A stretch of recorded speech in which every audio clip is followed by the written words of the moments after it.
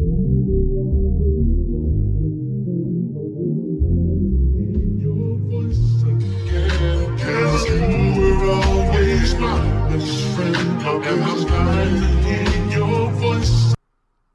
right.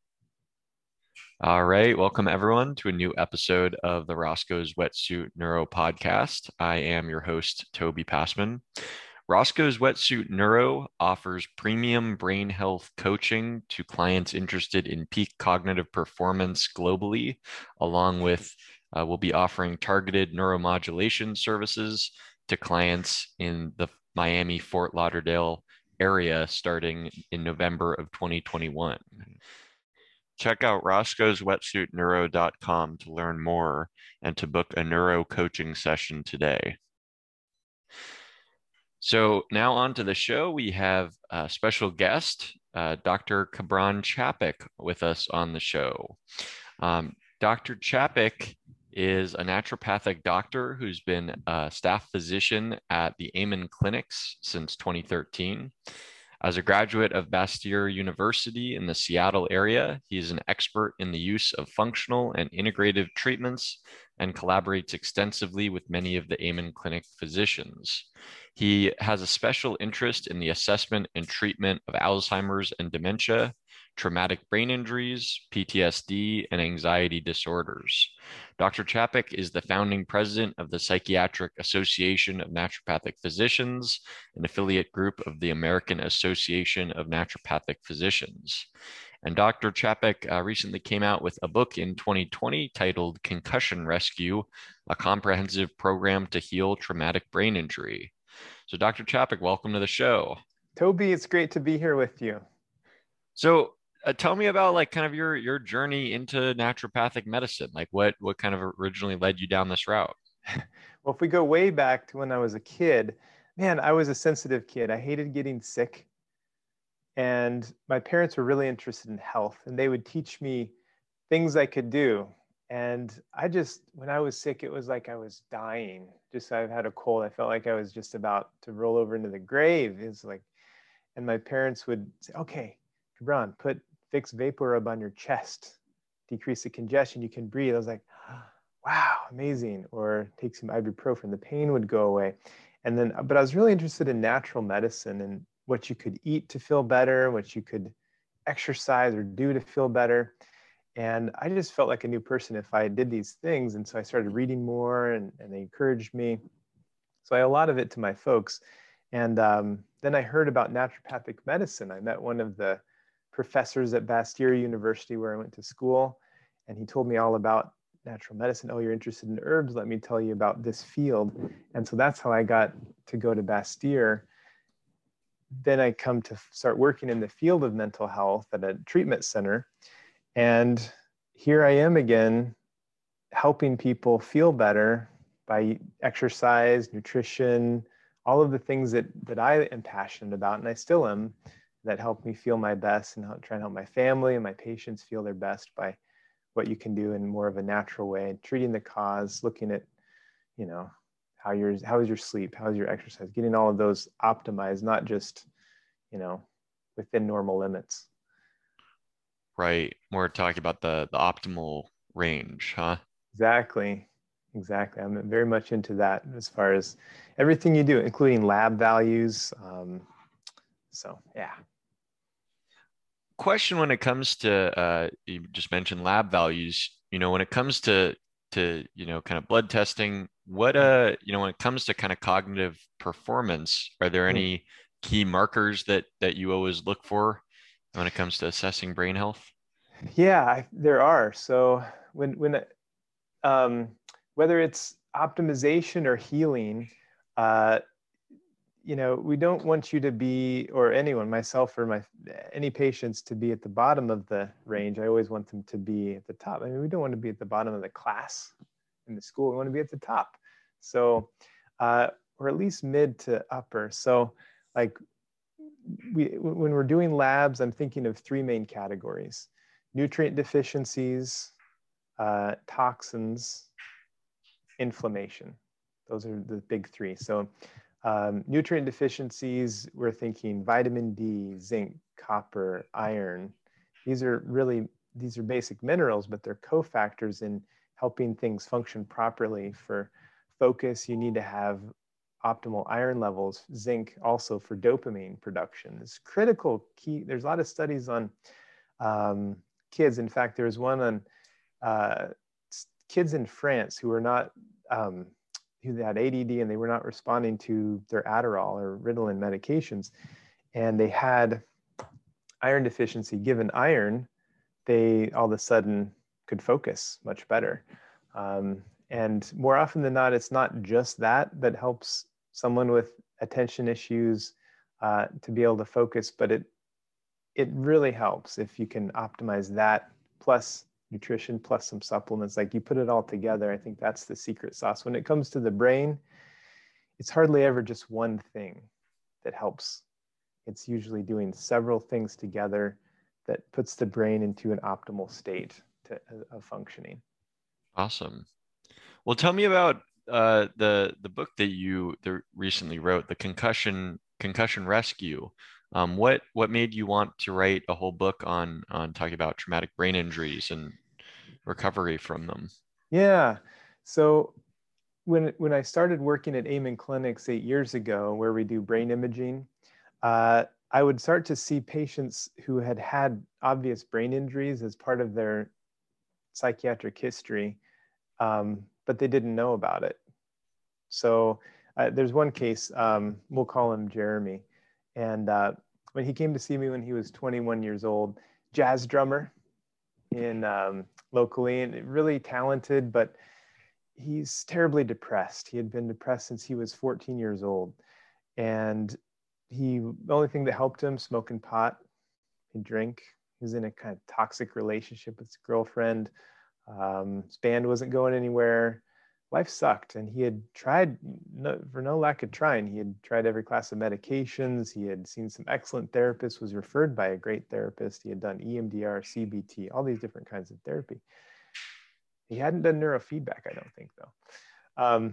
But he came to me, and we saw when we imaged him that he clearly had damage to the left frontal lobe and the left temporal lobe. And I said, Jeremy, when did you have a brain injury? He said, I had never had a brain injury. What are you talking about? In his intake, there was nothing listed. His mom was with him, and typically brain injuries are very minimized. We don't think about them. Like I said, okay, so at Amen Clinics, we try and ask 10 times if you have ever hit your head, have you ever had a brain injury? Because people forget. Have you ever fallen out of a tree, fallen off a log, had a car accident, dove into a shallow pool? Yeah, it's helpful to ask specifically or to think back if you've ever had any of these things happen, because we tend to brush it off because you don't see the damage in the brain. Have you ever played contact sports? Oh, his mom said, yeah, you did start playing football when you're like 13, 14 years old. You're still this scrawny little kid mashed up against the coach's son. He would get pummeled and have headaches and nausea after practices, just thought he had worked out too hard. But he had had these many concussions and subconcussive injuries to his brain repeatedly. And he had been diagnosed with ADD at the time, started having the depression, which progressed to suicidal thoughts every single day. So we started treating him. We gave him not only a change in his medication regimen to stabilize his temporal lobes, but we also gave him nutrients to help him heal his brain, got to stop smoking pot, and sleep normal hours, not staying up so late at night. And over the next several months, his depression lifted, his suicidal thoughts went away, broke up with the girlfriend, felt confident. And now he just graduated from the Berklee School of Music. This has been several years later, doing great, no problems. So to me, that opened my eyes that, okay, there's all of these people who have brain problems, whether it's depression, anxiety, focusing, anger, who may have had brain injuries. And when we see them, we know that they've had brain injuries. And so I got very excited about this. And the Amen Clinics has known this for years. We've been here for 30 years. We have 180,000 scans in our database. And these are functional scans. We're looking at blood flow. We're looking at activity of the brain, which is different than an MRI or a X-ray, which is more looking at the structure. We're looking at function. How does the brain function? and we can pick up injury. He So then to the book, my thought is, let's put all of the pieces together. People who can't come to Amen clinics or maybe want to get a head start on their healing, let's put it all together. It's not one thing that heals the brain, it's multiple pieces.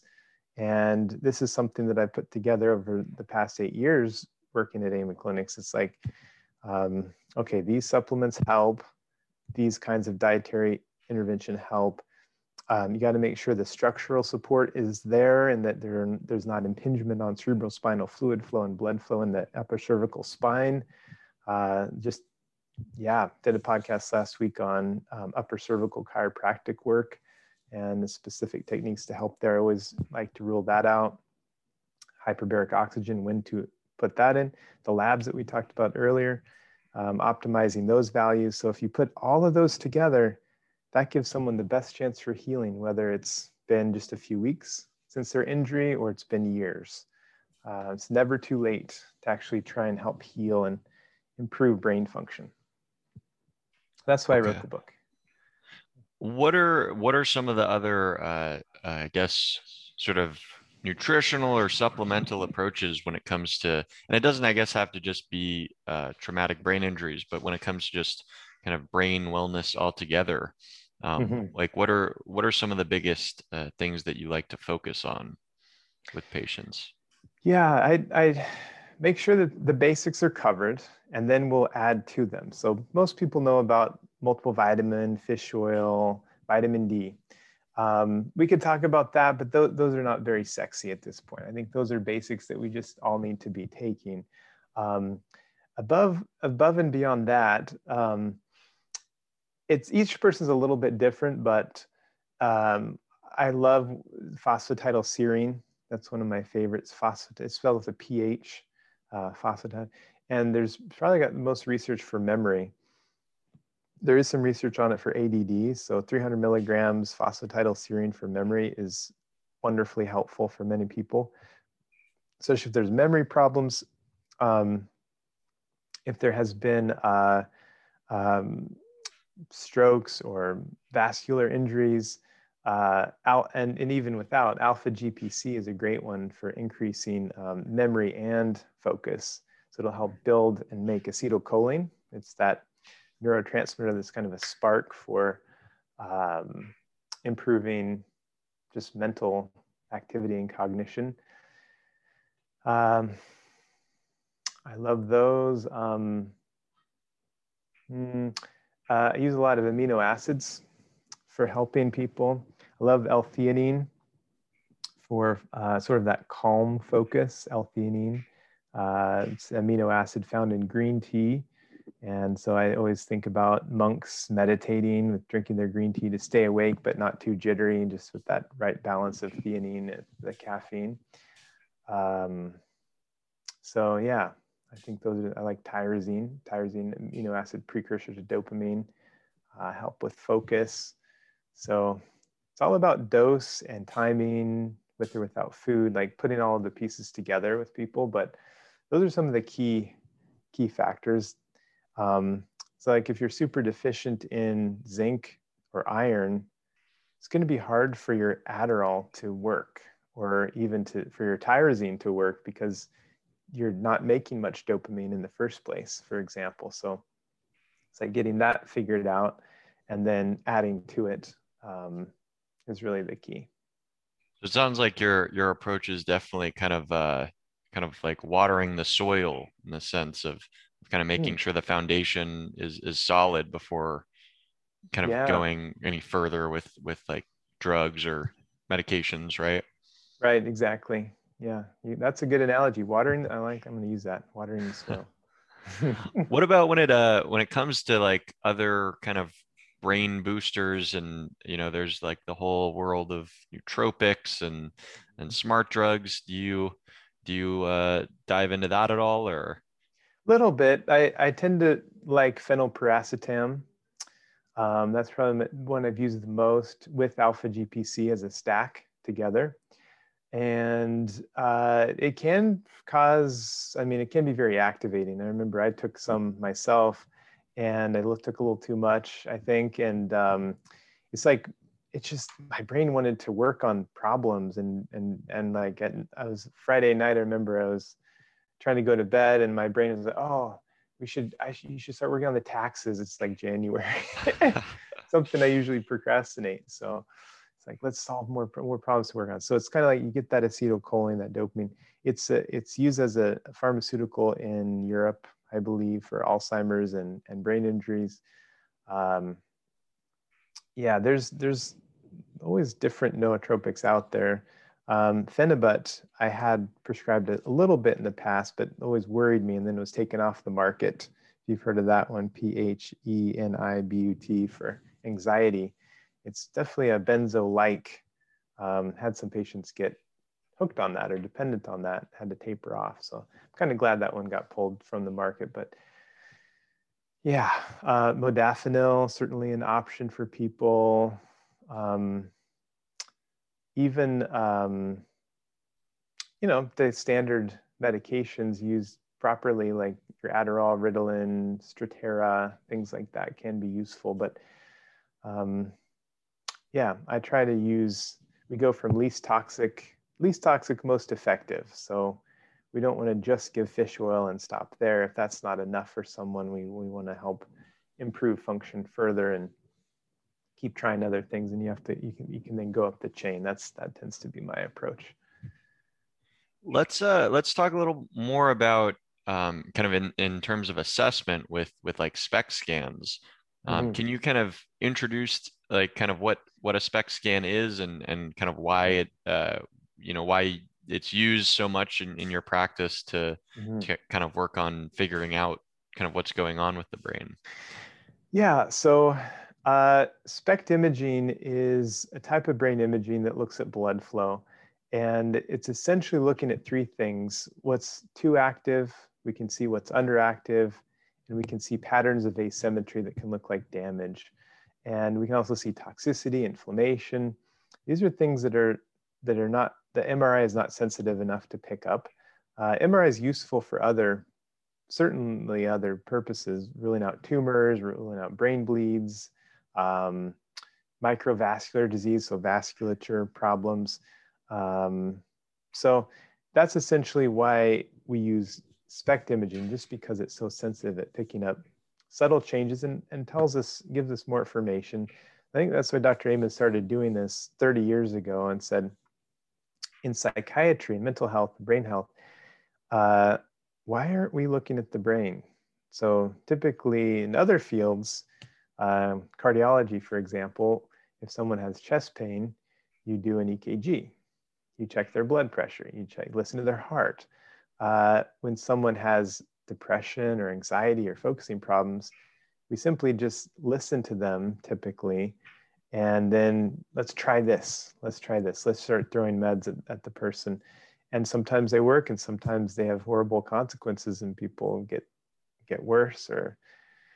So we don't want to do harm. And so why not add additional data points? Let's at least do some labs. Let's check your brain. Let's see what's going on. It does, the imaging that we do, it's very thorough, but it doesn't tell us everything. It doesn't tell us, doesn't show us all the brain regions, especially if they're not really that hot. It's like we can't see the pituitary gland, which is your master hormone gland. But we can do lab tests to rule out pituitary deficiency, which is quite common in brain injury, for example. So that's where we'll do labs with imaging. But the imaging shows us the main brain regions, especially like the frontal lobe, which is behind the forehead, involved in focus and concentration, or the temporal lobes, which is memory, mood stability, sensory processing. Cerebellum, half the brain's neurons are packed in this little cerebellum, which helps not only with balance, but also processing speed. And it's kind of like, that's like RAM in a computer. You want to have lots of good processing speed in your brain.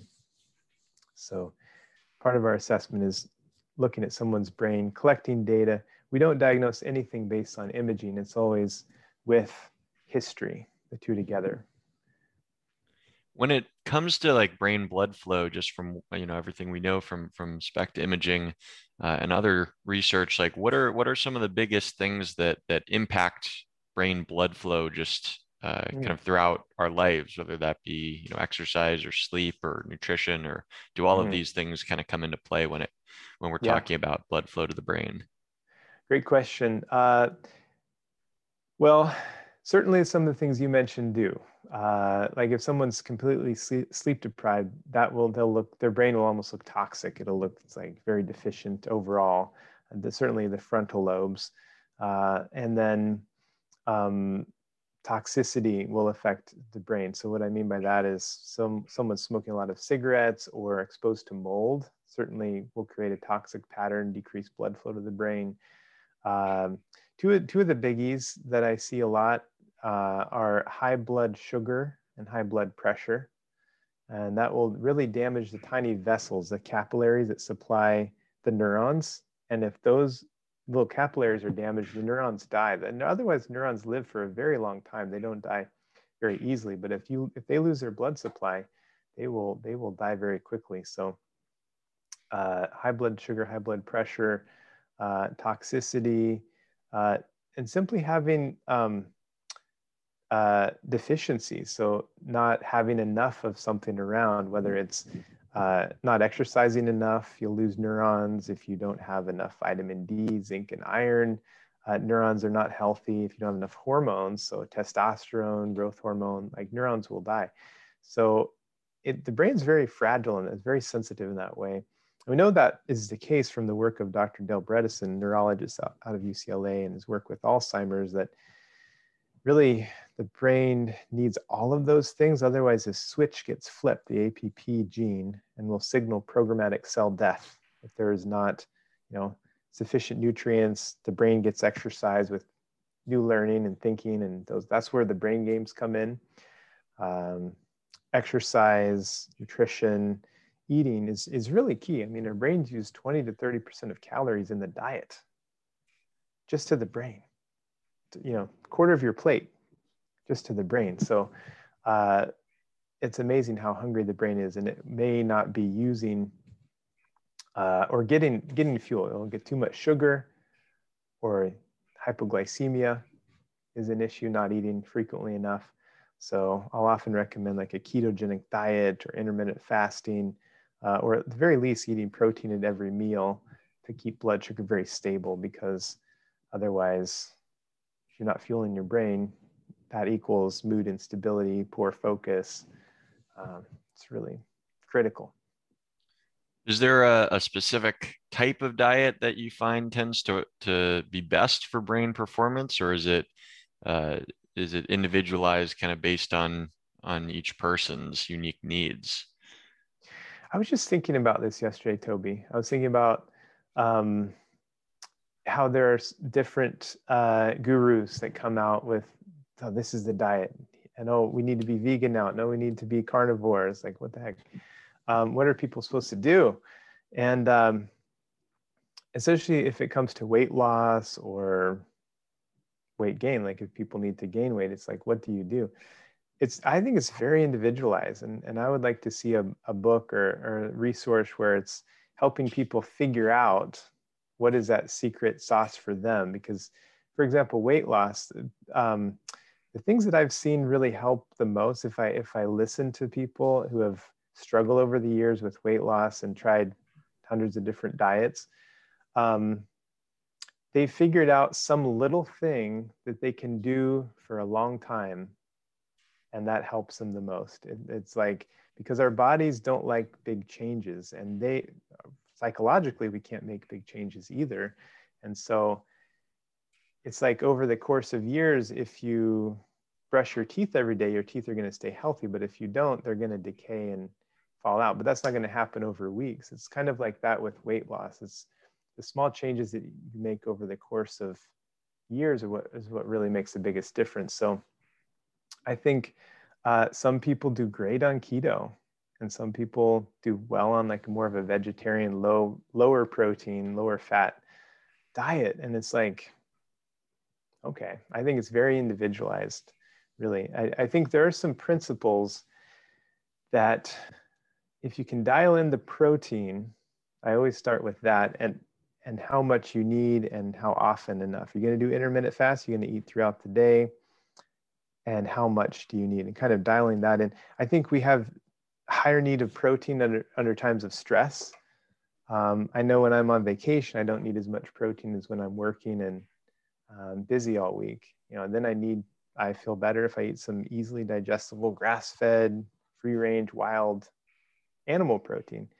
But I can almost be vegetarian when I'm on vacation with lower stress. I don't need to eat as much. But if I know I don't eat protein in every meal when I'm working, I'll get foggy and my energy drops. So I think that makes a difference too. Protein at each meal, vegetables, like lots of vegetables is really key. Healthy oils and fats. I think that's pretty much true for everyone, but then there's some nuance and some subtle changes that can make a big difference for people beyond that. And I think that's individualized. And you mentioned like with kind of grass-fed animal protein, like tell me about kind of the differences between, say, a grass-fed hamburger, that came from a really healthy animal versus, getting a hot dog at 7-Eleven. Like when it comes to, the brain and nutrition, like why does the type of the meat matter? That's a good question. Well, part of it is the type of oils that are actually in the meat. So, for example, grass-fed beef are going to have higher levels of omega-3, which we typically think about in salmon and things like that. It'll actually have some more omega-3 to omega-6 ratio. Omega-6 is essential, but we tend to get lots of it because that's from grains. And so if you feed the animal lots of grains, they'll have high 6 and very low 3. With the grass and like wild game, they'll have lots of 3 and not as much 6, or at least it's more balanced. So it's kind of the ratio of fats. And then, so that's one issue. The other is the toxicity. So what the animals are fed, if it's very clean versus they get fed lots of different chemicals, and the animals are not healthy, they're going to actually store up toxins in themselves, whether it's chemicals and in their food, or they're getting more antibiotics and things like that. So I'd say it's both a matter of omegas and fats, and then toxins in the end, like farm-raised fish, farm-raised salmon and stuff. That's like one of the most toxic things. It has much higher levels of DDT even than regular wild salmon. So it almost becomes a toxic food in a way. What about when it comes to like I think you alluded to intermittent fasting and also Mm-hmm. kind of longer, kind of multi-day fast. What's your opinion on each of those, say when it comes Yeah, to brain health? I think intermittent fasting, I'm going to go with the fad and say yes, intermittent fasting is good and healthy for most people. I would say some people don't do well with it still though, especially I don't want to stereotype, but oftentimes some women will have more difficulty with keto and intermittent fasting. That's just what I've seen. And maybe it's me, maybe I'm not prescribing it in the right way, but I think that I do think that is an issue, intermittent fasting for women. But in general, it's good because you're giving the body a break and allowing processes to happen that take a lot of energy when you're eating food, and just especially insulin sensitivity and insulin resistance, which is a major cause of brain problems, really gets reset with intermittent fasting. I've seen a number of patients with memory problems, early dementia, Alzheimer's, who they're not doing well, and then they do intermittent fasting and they'll get improvement in brain function. And that's really one of the keys if we're working on someone who has memory problems. If they need to lose weight and they're not losing weight, they will continue to have those memory problems until they start losing that weight a little bit and get on the right kind of diet for them. They're still going to have those memory problems. That's just a rule of thumb. So yeah, I'm a fan of intermittent fasting. Multi-day fasting, for some people, it's amazing. Like I've had a number of patients where they felt the best, clearest, sharpest when they weren't eating, including women, certainly. I remember a couple in particular. But not for everyone. Some people just, their bodies don't get into ketosis. I remember one woman who had a lot of difficulty with ketogenic diet, but kept trying it. And then come to find out she was anemic and had very low iron. And once we treated that, then she was fine. So I do recommend, before making major dietary changes, see your doctor, have some basic nutrient levels checked, check your blood work, make sure you don't have some major thyroid issues. Some people with thyroid issues, it can make their thyroid worse, like they'll go the wrong direction. But for that, people should have iodine. You should have plenty of aerobic exercise, exposure to cold. Sort of the Wim Hof, Iceman, cold immersion type therapy can be very helpful at actually enhancing thyroid function, keeping that metabolism going. So, yeah. Great. What about Dr. Chopik when it comes to, looking ahead, kind of with the future of, say naturopathic medicine and psychiatry being integrated into that? What are some of the things that you're most excited about as far as, maybe emerging therapies or technologies and whatnot kind of going forward? Yeah, no, this is an exciting field. And I was the first naturopathic doctor to be hired at Amen Clinics, and now we have 4 total. So there, just in the past few years, we've hired a few more because there's more with psychiatric experience and training. So I think that there's a real interest, and that's why I started this psychiatric organization of naturopathic physicians, because there's a huge need. Conventional psychiatry has its place, long history, and very well equipped to help severe psychiatric issues. But there's many people who doesn't work for them, or they want to try something else. And then, so how do you know? Can you just go try natural stuff? Do you need meds? Where do people fall? And so that's where I think we need to help direct and say, yeah, you do need to be on medication right now. Or, hey, let's try this. Let's try rhodiola. Let's try saffron before we go to Prozac, for example. And Paxil, you're not suicidal. We know these meds have side effects. Let's try this first and see how you do.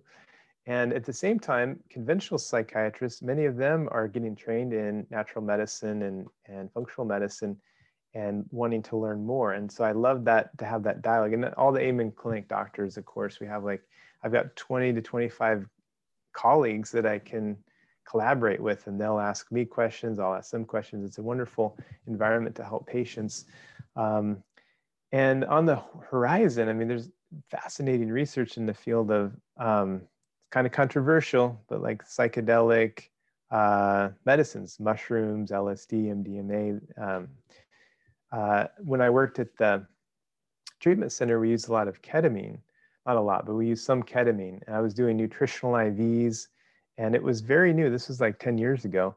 And ketamine is an FDA-approved treatment for treatment-resistant depression. And that psychiatrist I was working with said, hey, you're doing nutritional IVs, let's try some ketamine IVs and see if we can help these people. Dramatic results, like people would feel so much better who had been suffering for years, just like that. And so, ketamine-assisted psychotherapy, MDMA-assisted psychotherapy for PTSD. I think this is really a new, interesting, intriguing area of medicine. Saffron just has come up as the past few years. It's been around for thousands of years as a spice and used in the Middle East for as an antidepressant and mood lifter. And now there's research and science. I think that's really needed. I love having the research and science to back it up and say, yes, this is a good treatment. Let's use it. Seen tremendous results in the past year using more saffron for people. So there's always something, either something that's been around that we hadn't thought about using, or these other sort of new intriguing therapies, ketamine and TMS. And I haven't mentioned neurofeedback, but I do think brain training and QEEG and neurofeedback is a very, very useful piece, especially when it comes to non-prescription alternatives to helping people focus, calming anxiety. Refer a lot for neurofeedback. Find it really, really helpful. And part of that brain healing program, like first we want to reconnect the dots, reconnect the wires. make sure we've got the basics, we watered the soil, and then we want to train the brain and really strengthen it with that's neurofeedback. That's kind of how I think about it. And one of the other therapies or treatment modalities that you briefly mentioned, I think before, was hyperbaric oxygen. Mm-hmm. Can you kind of elaborate a little more on that and what that does for the brain? Yeah, that's an interesting. It really enhances oxygenation. So hyperbaric oxygen, if you think about a chamber like a diver would go into after they had the bends, they came up too quickly. You need to decompress them in the oxygen tank. This is what we're talking about: a pressurized chamber where someone's breathing close to 100% oxygen, and it's really the pressure that's key and pushes oxygen to the deeper structures that haven't healed. And so for things like strokes and carbon monoxide poisoning, it's FDA approved. For things like traumatic brain injury, it's not. But if I had a concussion, that's the first place I'm going to go, is into a hyperbaric chamber. And I think if I only had one treatment for brain injury, I would use hyperbaric oxygen. Now, it'll enhance overall body function. You know, a lot of people will go in and report my energy was better. I just felt more vital. My libido was up after I went in the hyperbaric chamber. It's just like kind of overall enhancement of bodily function because its body's more oxygenized. It turns on ATP. There's antioxidant mechanisms that are turned on. So it's a great therapy. Typically, you go in for a series of treatments, like every day for several weeks, 20 to 40 sessions. So the more, the better for many of these chronic conditions like TBI. But for more sort of depression and mood enhancement, people will go in for like 20 sessions, something like that. When it comes to, say, like other sort of neurotherapy modalities, a couple that come to mind, being, say, like PEMF therapy. Is that one that you focus on at all? I don't know a lot about PEMF. I've had a number of patients who have found it really useful. And I actually know there's a lot of research on it. I just haven't used it much. Fair enough. Yeah. The other one I was going to ask you about, like brain photobiomodulation. Do you look at the research on that at all? Like the light therapy? Light therapy, right. Uh, I've used some, like the Vilite for people with memory problems and dementia. I think it's a useful thing after TBI to put light on the neck and help infuse the brain with light. And I'll refer for chiropractors that do this, usually is who ends up having it. I would like to know more about it. And it seems so safe and doable, especially not there's laser therapy. It's just a little more intense, but cold laser. But yeah, I think that is another, certainly a growing field that we should be using more, this treatment. Awesome. Well, Dr. Chapik, we're coming up onto the end of the show, but before we wrap up, any kind of closing thoughts when it comes to, anything we've discussed today, or just naturopathic medicine, psychiatry, in general? Well, I'm grateful you're doing this show and having this conversation because when it comes to our brain, I mean, we don't think about our brain very often. Maybe you do. I know you do. The brain is key in all that we do, and if it doesn't work well, then how are we supposed to function well? I mean, that's why I love to help people. If I can help enhance their brain function, I can either help them heal, help them not feel depressed, or help them, do well in their job or their school or in their life. So I'm very excited about brain health. It's so complicated, but simple, and at the same time, it's fascinating, and it's never too late. No matter how old or young you are, how injured you are, it's never too late to try and heal the brain or improve brain function. So I would like to leave your listeners with that it's never too late to try and. Are there just, like, say, a few tips for the listener, something actionable that they could just kind of start right away to kind of improve their brain health? The one thing that people can do if they don't do anything else is to make better decisions in their lives. And it really comes down to the decisions that we make, and quoting Dr. Amen on this, is this good for my brain or bad for my brain? Is this drink of water good for my brain? Yes. Is this drink of alcohol good for my brain? No.